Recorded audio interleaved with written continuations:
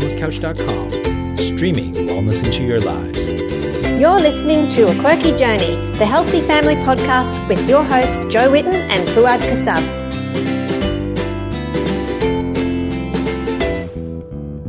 Welcome to A Quirky Journey. This is Jo Whitten from Quirky Cooking. And this is Fuad Kassab from thefoodblog.com.au. And we have today with us Lucy. Do you want to introduce I was supposed Lucy? To say that one. I know, but you didn't say it, so I thought I'd better say it. Oh my God, it's so embarrassing. This podcast starting off on the wrong foot already. No, do you know what? It's real. It's real. I love it. All right, let's keep it real. Yeah. We've already recorded the intro 17 times, so maybe this time will be all right. Let's accept this fault and move on. We're not very good at professional, so let's very just be special real. podcast for me. I'm actually not. Yeah, no, it's all good. It's fun. So Lucy Lichtenstein is a personal friend of mine. I've known Lucy for how long now, Lucy? How long has it been? 3-4 years? More? I think it's about 4 years. Yeah. Lucy and I met at a paleo meetup many years ago when I was working in the city, and we ended up sitting next to each other at a Korean barbecue, and we started talking, and it felt like we were talking to ourselves basically, and it was just like the weirdest thing. We've had very similar journeys coming to the ancestral way of living and eating, and we've been friends ever since.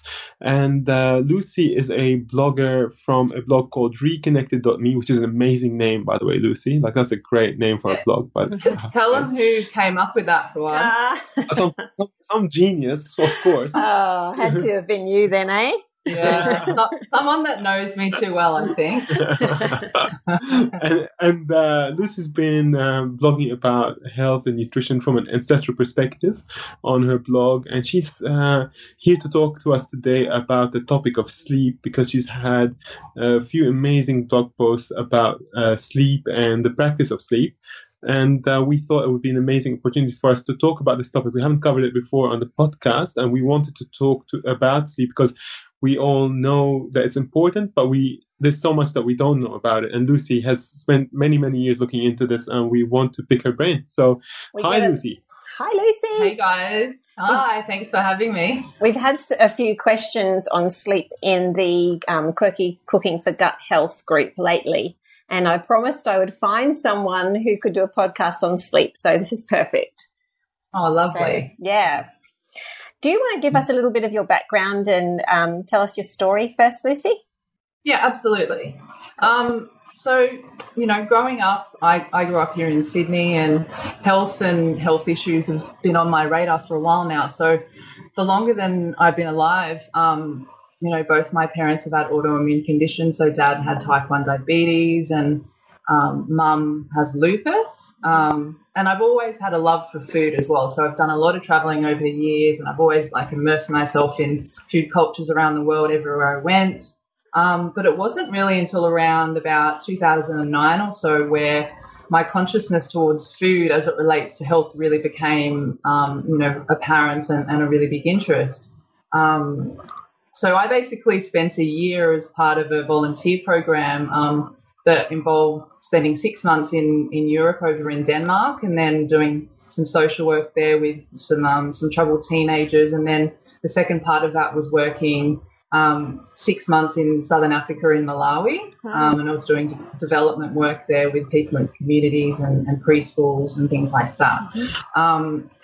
And so I kind of found a common theme in terms of food and nutrition in both of those places where I hadn't really thought about it so much before. So whilst being around, the socially troubled teenagers in Denmark and then working in the communities in Malawi, what really stood out to me was how poor the nutrition was in both places. So, for example, in Denmark, the kids would have, cigarettes and Coca-Cola for breakfast, and then there was a lot of, pastries and cakes and bread products. And sounds like a low-fat breakfast, though. I know. Well, yeah. So not the traditional, traditional fish anymore, huh?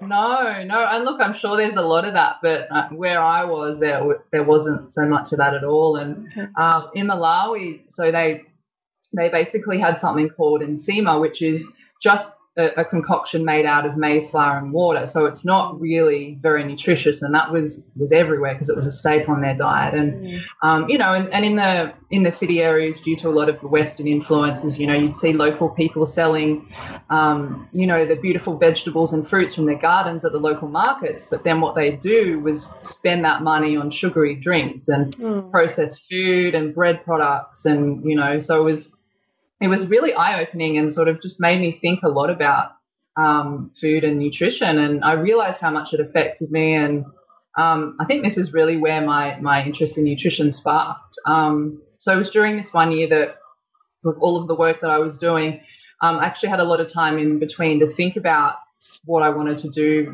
with my life, and I actually decided to look into studying nutrition and come back home to Sydney, and after I'd finished up with that experience. And so fast forward a little, and I studied nutritional medicine at college in Sydney, and while I was studying, I also actually came across the world of podcasts back in around 2011, and this actually opened up like really, I've been listening to them for years. So, and that's one of the common things that Lucy and I were talking about. First meetup is actually we're listening to the same podcast back then. And, so it was absolutely really, a few less paleo podcasts around back then, though, I'm sure.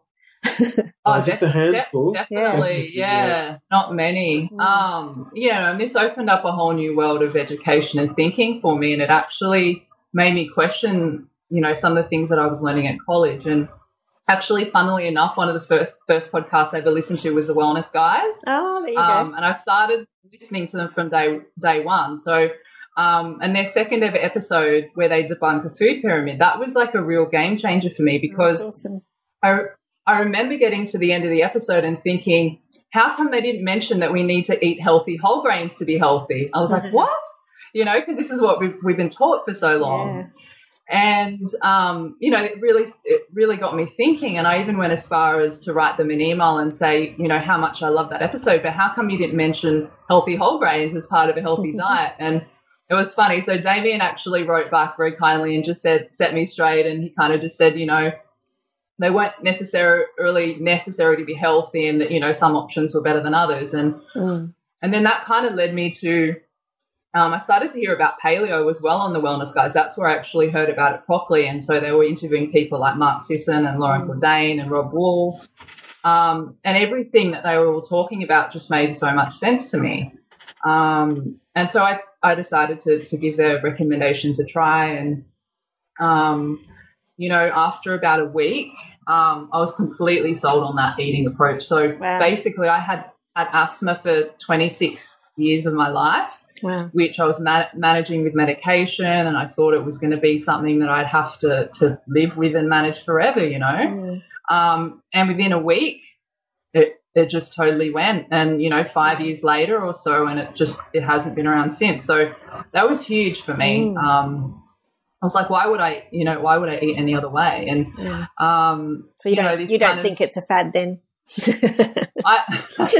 Well, if it's a fad, it's a really long fad. I'm only joking.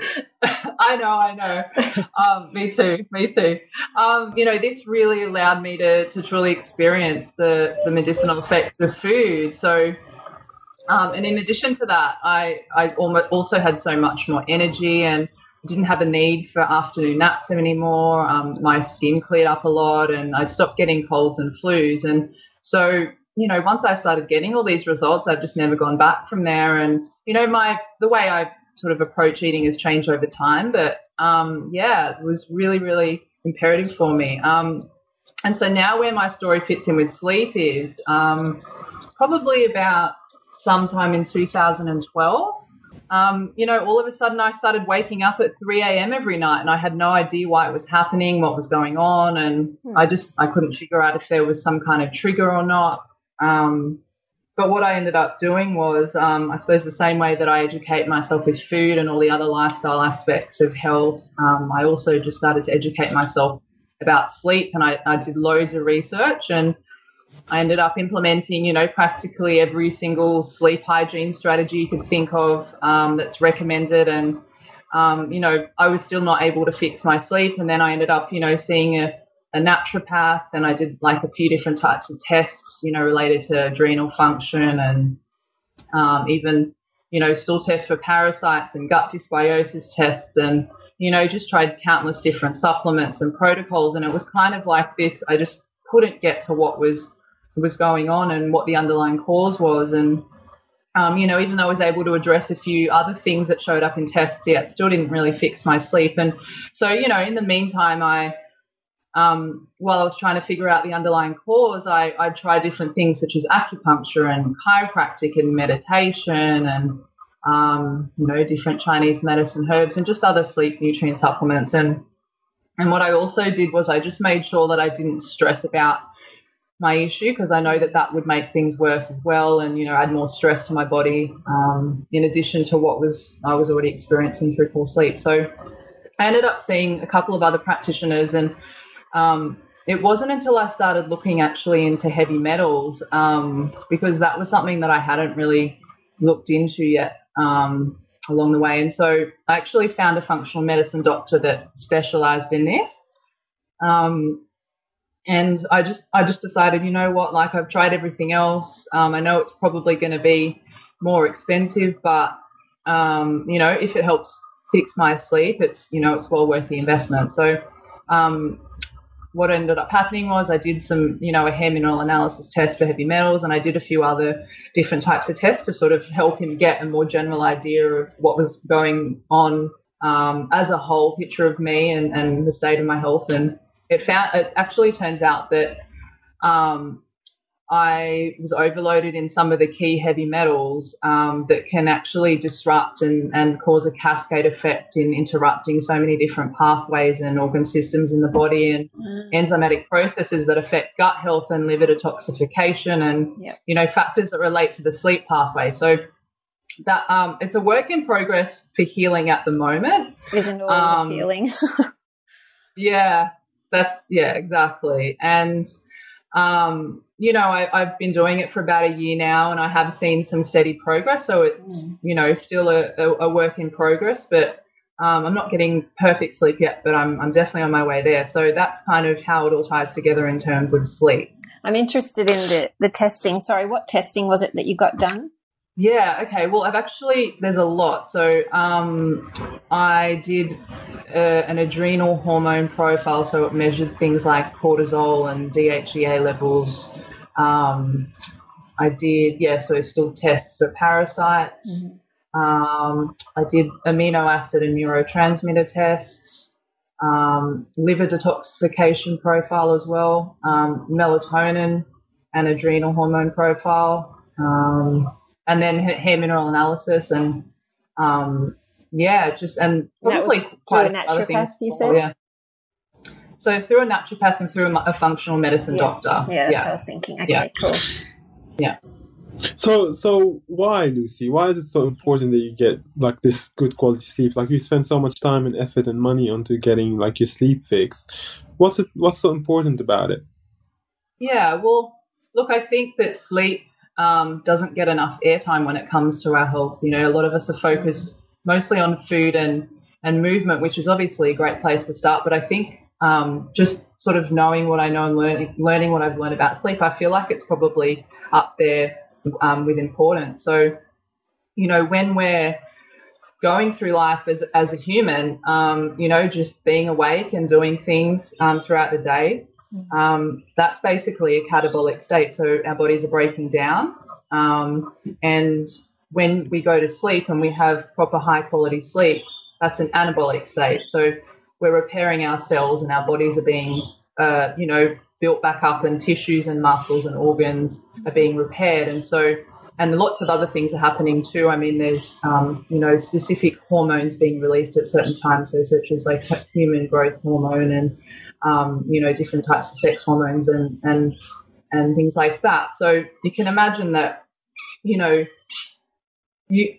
if you don't get good quality sleep, you're missing out on all these repair processes and specific things that are meant to happen that we were designed to get while we get good quality sleep. So I think we were born to sleep as much as we were born to be awake. And so other key things that happen is, your immune system is strengthened.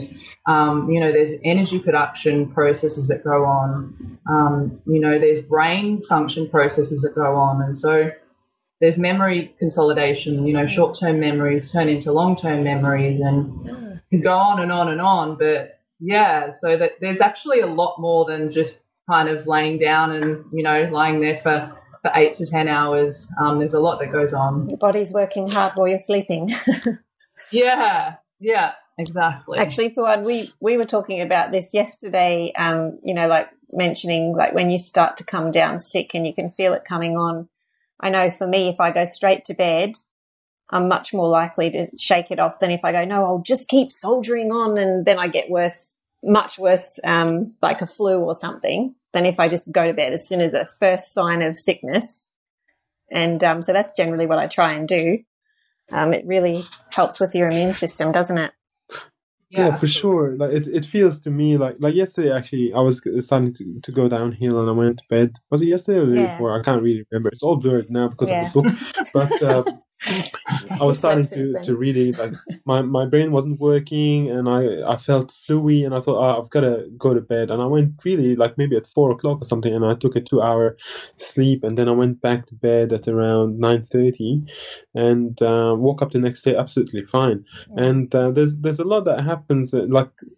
We'll get into this with Lucy, but we've got a process called autophagy as well, which is maybe Lucy can elaborate a bit more about that. But it's where our body gets rid of all these cells that sort of like are no longer necessary, and directing its energy to keeping these cells alive. And during sleep, it sort of kills off all those unnecessary cells and just redirects the energy to the processes that are important in the body. And when we sleep, like if our immune system is compromised, we'll sleep, and a lot more energy will be given to the immune system to allow our bodies to heal.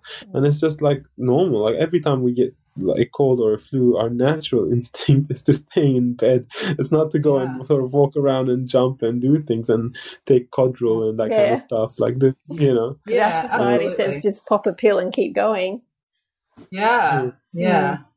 Unfortunately, it's not doing us any favors. No. So Lucy, is sleep, is all sleep created equal?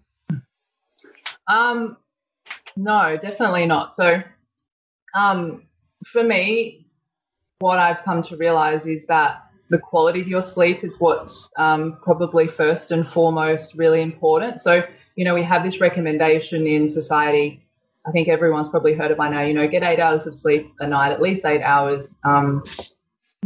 But I think what that recommendation misses out on is actually emphasizing the quality of that time in bed as well, because there is a large difference between, someone that maybe has 6 hours of sleep and they sleep all the way through the night, and, they get that, optimal repair happening, and all the different, processes are completed effectively, and that kind of thing. And then, they wake up refreshed, and they're ready to start the day, and they feel great, and they're clear-headed. And then versus someone that maybe, has 8 to 10 hours but of interrupted sleep, and they keep waking up, or they can't, they have trouble falling asleep. And then, they feel cranky in the morning, and they're lethargic, and, they kind of maybe need coffee or something to get through the day. So there's a huge difference between quantity versus quality, for sure. So I think that, quality is the missing link to that recommendation. So for basic people who aren't really dealing with specific sleep issues, like let's say for me, I'll go to bed like, I don't know, say 10 o'clock or something like that, and I'll pretty much sleep through the night, and I'll wake up the next day. But sometimes my sleep feels more restful than others, and I'm not really sure why. And with that kind of fluctuation that happens, it feels like it's somehow related to my lifestyle. Like it feels related to what I've done during the day that affects the quality of my sleep. So what is it that sort of affects sleep quality in people who aren't, like, for instance, dealing with heavy metals or those more difficult issues that you're dealing with?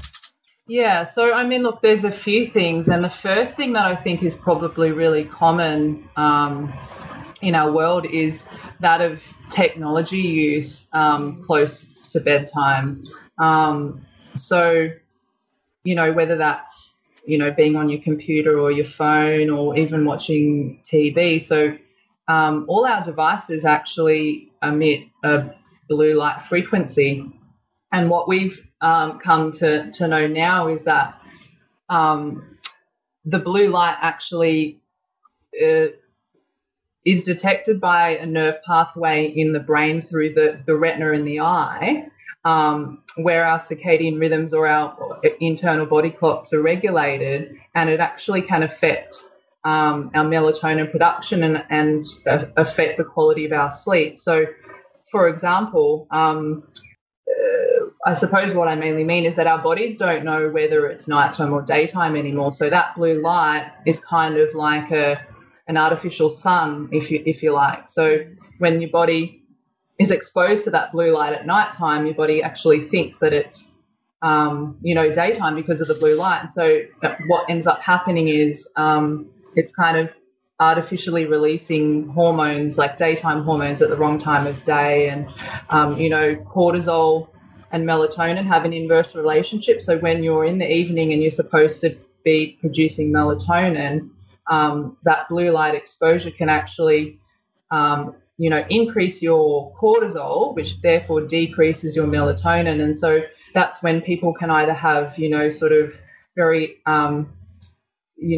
inadequate sleep and maybe just wake up and a bit unrestful and not sleep all the way through the night. And look, there are also people that can do that. Like, there's definitely a lot of people that will sit on their screens like right before bed and then be able to fall asleep, no problem. But that's me. Oh wow, you're lucky. I always say not to do it, but I must admit, if I do it, I just go straight to sleep anyway. Yeah, wow. Yeah, I mean, look, there's a lot of people that can for sure, but it's possibly not going to be the deeper restorative sleep that you could get, without that. So, I mean, there's Lucy, before we move to that, I just want to sort of talk a little bit about that blue light. And I know a bit about the blue light and the red light frequencies. Can you just explain to our listeners a bit about these two different types of light and like how they are sort of affecting us from an ancestral perspective, what we evolved to actually be around as well? Yeah, definitely. Okay, so I mean, historically, as humans of the natural world, we would have, gone to sleep just after dark, so with the moon, and then, we wake up with the sun. So that's just kind of like the natural light and dark cycles of the sun and the moon, and that's what our bodies have naturally evolved to respond to. And, we've also naturally evolved with, light on the orange spectrum, as you mentioned. So whether it's candlelight, fire, starlight and moonlight. So those types of things don't actually affect us. That's what we've kind of naturally adapted with. So if we see like lights on the orange spectrum, like say candlelight or starlight and moonlight, then what our melatonin release isn't affected? Is that what happens? Apparently it's not affected at all, because that's what it's actually the blue light that stimulates the nerve pathway in our brain, the suprachiasmatic nucleus, which is doesn't have a response from the orange or the red light. Yeah. Right. So if there's blue light, which is only the light wave that we typically used to see during daytime, and it would go away at nighttime. When the blue light was there, and we're still using that through the technology during the day, then what we're saying here is that our melatonin is being suppressed from being released at a certain point during the evening, which means that our sleep will most likely be disrupted and be of lower quality. Is that correct? Yes, okay. That's right. Because like when you see a sunset, so the sky is blue during the day, and you're getting a lot of like that blue light from the sun, but that's natural. So when you witness a sunset, you're not actually witnessing the sky turning orange or yellow or red. You're actually witnessing the removal of that blue light, and that's nature being super intelligent, and because that's what we need to do to kind of to get ready for sleep. So we need to be exposed to that, or not be exposed to that blue light. So, The blue light. Yeah, so yeah. it gets filtered out during the sunset, and then our bodies are getting ready for nighttime. Yeah. Yeah, it makes a lot of sense. Fantastic. All right, so that's one big aspect of it, which is controlling our melatonin release. Well, you were about to talk about something else when I interrupted. I think I was just going to say, in terms of the blue light, so there are ways to protect against that. So these days, I think you guys will probably know, so you can install apps on your phone and also your laptop and computers that actually turn your screen get it years to ago. orange. Oh, good. Yeah, he told me about it as well, actually, yeah. So that's a super good strategy for, look. You better mention which one it is for people.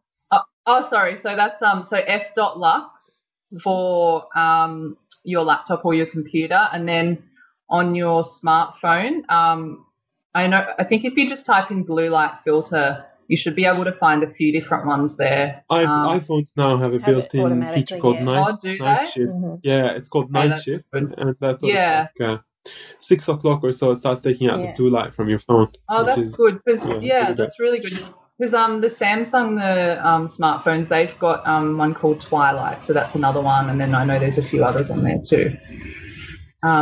So that helps a lot.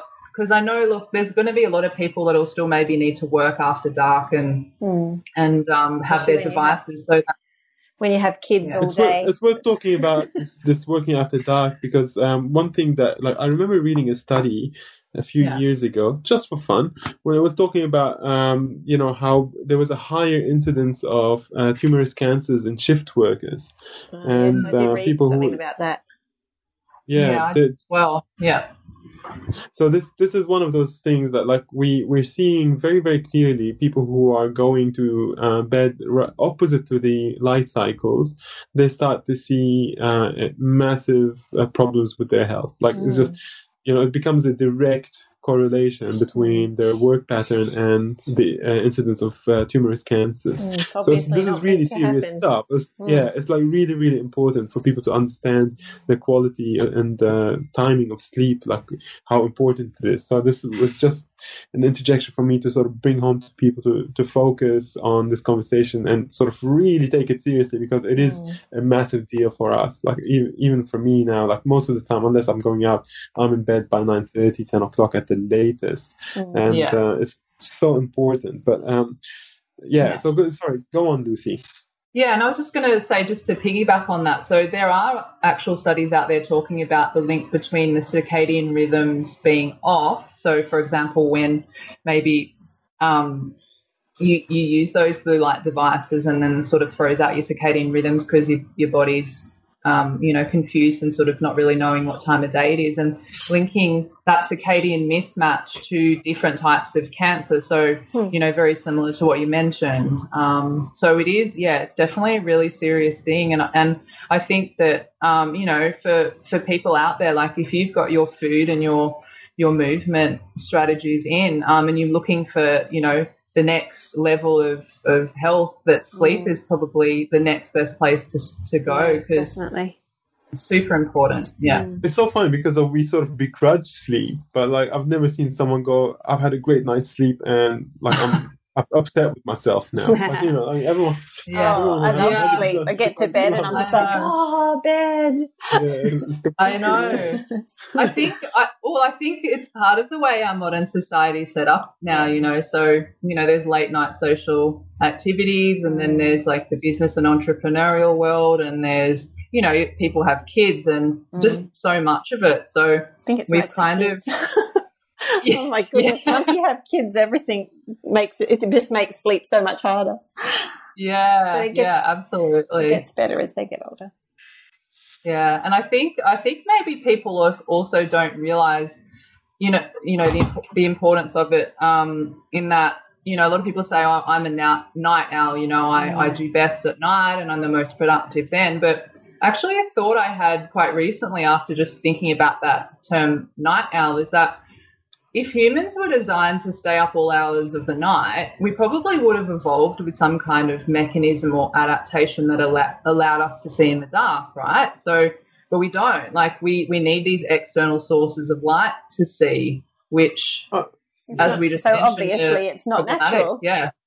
Yeah. So from that point of view, I think, it sort of highlights the importance of it. Well, that's a great example. Like, we'll be using the LED lights in our phone these days to be walking around in the dark. So that's more blue light as well. All right. Yeah. So that the light is one aspect. I know there's tons of things as well that you could sort of look after with your sleep. What's another one, Lucy?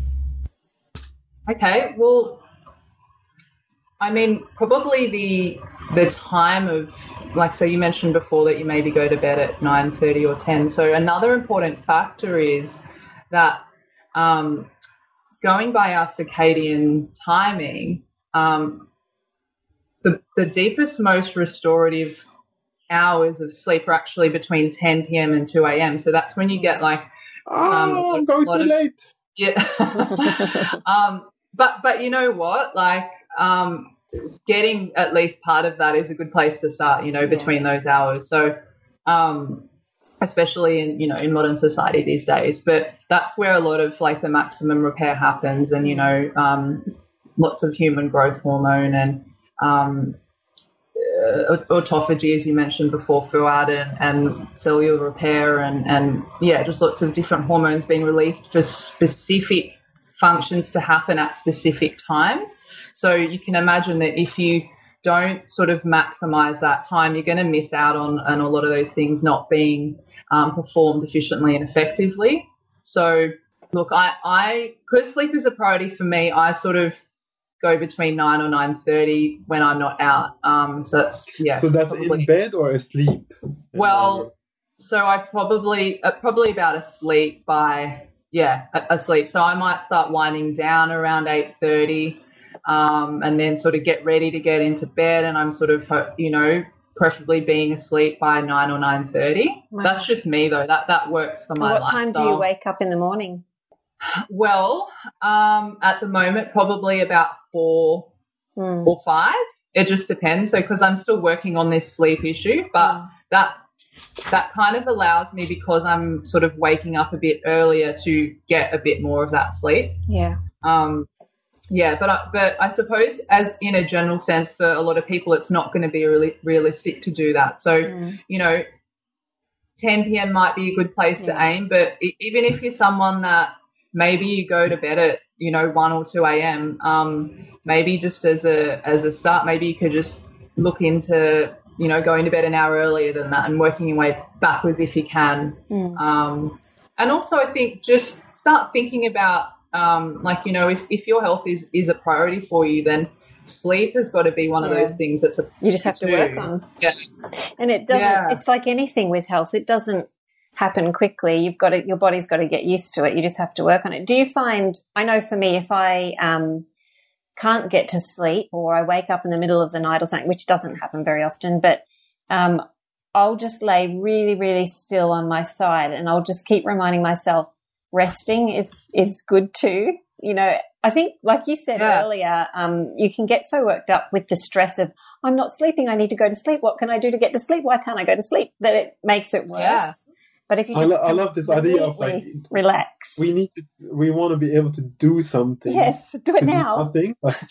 How am I going to do something about sleep? Like, I'm going to consciously sleep. Yeah. I'm going to beat myself up until I go to sleep.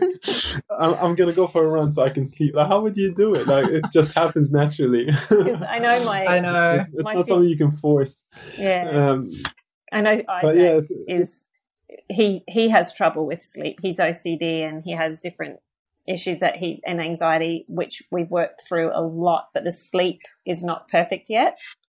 And he just takes a long time to get to sleep at night. And I just tell him, you've just got to rest, let your body completely relax, and just lay there with your eyes shut, and that will still be helping your body to, rebuild cells and things. It's still good for you, and you will fall asleep easier if you do that. So I don't know, is that right? I hope. Yeah, I mean, that's kind of what I do. Like, if I do, wake up, I think it's still also good to kind of keep your body rested, and because you do need that time to recharge anyway. And even if it means you're not sleeping, yeah, exactly what you said. I think that rest is important anyway, because we're always doing things. Like we're awake for so many hours of the day that rest is important, even if it's not sleep. Yeah, that's right. Yeah. Can I just ask what you think of? Sorry, Fuad, I keep interrupting. No, one more question. What do you think of afternoon naps for people who have trouble sleeping at night? Yeah. So I think as long as it's not too close to bedtime, a quick maybe 20-minute or 30-minute nap would probably be fine, because you can sort of get that quick recharge and you feel better. Sometimes people's energy dips in the afternoon, or they're tired for whatever reason. So I think as long as it's not too close to bedtime, because what can happen is if you're having a sleep too late, it'll probably be a lot harder for you to get to sleep when it is actually time to go to bed, just because of your circadian rhythms and everything. Because what happens when you're sort of in the evening as the sun's going down and the moon's out there and everything, your body starts to produce melatonin in preparation for you to go to sleep by the natural light and dark cycles. So you can kind of I suppose affect or interrupt that natural pattern if you try and do that too late. I remember reading something about this myself.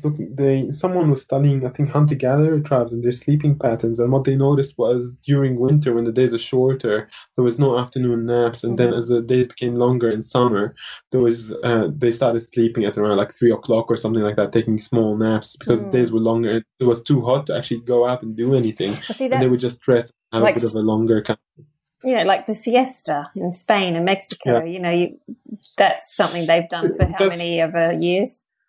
Yeah. Usually following a couple of glasses of wine, though. Like that's after lunch, you reckon? Siesta. It's like, you'll have lunch and it's carb heavy and there's a bit of alcohol, then you're going to feel sleepy. I know like siestas were commonplace in Lebanon growing up, but that was, just like after big lunches and family get-togethers, everyone go to sleep because they had a bit too much to drink. But when my kids were tiny, I always had an afternoon nap, even if it was just 20 minutes. And for probably 10 or 15 years, I did that. And that was the only way I could cope to get enough sleep. But that really helped. Just that 20 or 30 minutes got me going again. For sure, these are circumstances that are, like great, like you have 4 kids and they're exhausting you. You get your sleep where you can. But what's funny? Once I did the GAPS diet and changed how I ate, I guess the carbs and all that kind of stuff were less. I didn't need my afternoon nap anymore. That's what I found too. Yeah, that was definitely a big thing. It's a common factor for all of us here. Like Lucy and I have spoken about this, much more energy. It's common. Yeah, we usually if you're having a carb-heavy lunch, then your insulin will spike, and then your blood sugar will drop, and then when it drops, your body starts worrying about reserving the blood sugar, so it gives you these kind of fatigue signals to go and rest, so that it can, recover from the. It doesn't want you to actually do any activities. That was actually all my life was like that until I switched to a low diet. Yeah. Lucy, you talk about sleep. Creating like a sleep ritual or sleep practice. Can you elaborate on this topic? It's really interesting to me, and sort of like you seem to have sleep as a big priority in your life, and you've created practices around that, and it would be really interesting to share with our listeners what sleep practice is and what it looks like. Yeah, well, I think probably the first thing to start off with is, creating that intention around sleep being a practice. Because I think we kind of create practices around a lot of other things, but not so much sleep. So, you kind of get that neural wiring in your brain. You sort of set that intention. When we're getting ready for sleep, we want to try and do things that are not so stimulating. So you want to be able to wind down and, you get your body into a parasympathetic rest and digest state. So, I mean, whether it's going to be different for different people and what works for different people, but, whether it's something like a meditation or you're taking a bath or, maybe even reading a book, those types of things can really, really, really help. But a couple of other things that are probably like good strategies, if you wanted me to talk about that, is temperature of the room that you're sleeping in is also an important factor too, because when your body is getting ready for bed, so what it will also do is a process called thermoregulation. So it's probably, maybe around sort of 8 or 9 p.m. or thereabouts, where your body will start to decrease in temperatures in preparation for you to be able to sleep. And if you're sleeping in an environment that's too hot, that can obviously impact that. So I think ideal temperature is probably around about 15 or 18 degrees. But obviously you can put your blankets on and everything like that, but the actual environment that you're sleeping in is a good thing to think about. If you're someone that lives in the city environment where you might have artificial light maybe coming into your bedroom from maybe a street lamp or a neighbour's house or whatever it is. Something that I found really useful, and I've actually noticed the difference when I don't have this, is putting blackout sheets over my window. And so that can just be a cheap bed sheet. It doesn't have to be anything fancy. And actually just blocking, and even if you need to use tape or however you want to, put it around your window, what that does is that will help block that artificial light. And quite often a lot of people will find that they can have a much more restful sleep. But if you're someone that doesn't have that artificial light, like maybe you've just got the moonlight and the starlight, it's not a problem. Those types of things, as I mentioned before, are not a problem. So you don't necessarily need to do that. But blocking the artificial light from into your room is definitely important, because the other thing to note is that our skin actually has photoreceptors. So even if maybe your eyes are covered, your eyes are closed or that kind of thing, your skin can actually detect light. That's interesting. And so there was actually a study done where they had someone in a pitch black room, couldn't see your hand in front of your face, and they shined a light on the back of their knee, and that was enough to raise their core body temperature and their cortisol and decrease their melatonin production. And so that's really fascinating in itself, because it just kind of shows that, our bodies can detect, a lot of things like that. The pillow over your head may not be the best, like it might not really work. It does help sometimes in the day, I must admit. Maybe. For the 20-minute nap. Maybe not. Maybe if you want, No, but that's awesome. interesting. I think we're coming up to an hour, so maybe there's so much more to talk about. Maybe we'll do another part on sleep. And in the meantime, Lucy, do you want to tell us about your website, how to get to it, and what to expect when we get there? Yeah, absolutely. So my website is reconnected.me, and I basically have a lot of different whole food recipes up there.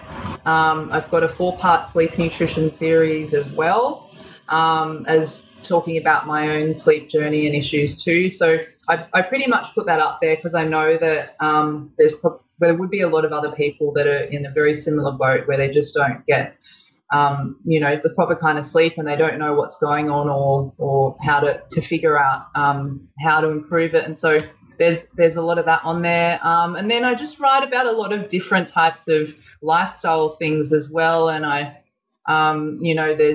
there's societal observations that I write about, and some spiritual things and some philosophical things. It's kind of like an all-encompassing lifestyle website. So you can definitely get me over there. And then I'm reconnected.me as well on Instagram. Okay, and not on Facebook? Fantastic. That's a work in progress. It's okay. I'm getting there. You don't it's got too much blue on it, the Facebook. Yeah, that's true. A lot of blue. That's true. Yeah. It sucks you into at night Once when you you're turn supposed to be going to orange, then sleep. Lucy will go on. That's right.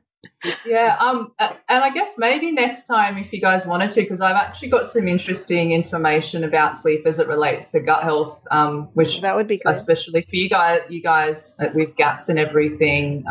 Yeah, we can talk about that and other things, because as you said, yeah, there's so much you could talk about and really could talk about it for days. So yeah, we will definitely do that then. We'll do the sleep for gut health and focus on the gut health aspect. I'm still pretty interested in, because I get so many questions in the gut health group about sleep.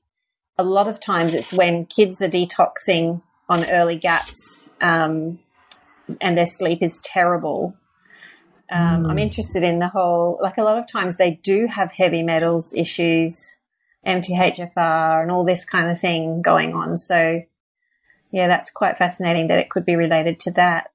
Maybe the detox pathways are not really going too well, maybe. Yeah, I mean, there's probably a few things, but also the other key thing is that so you've got in your sleep pathway, you've got serotonin, which is the precursor to melatonin, and about 90% of your serotonin is made in the gut. So if your gut is not functioning well or there's an imbalance, it could definitely impact sleep.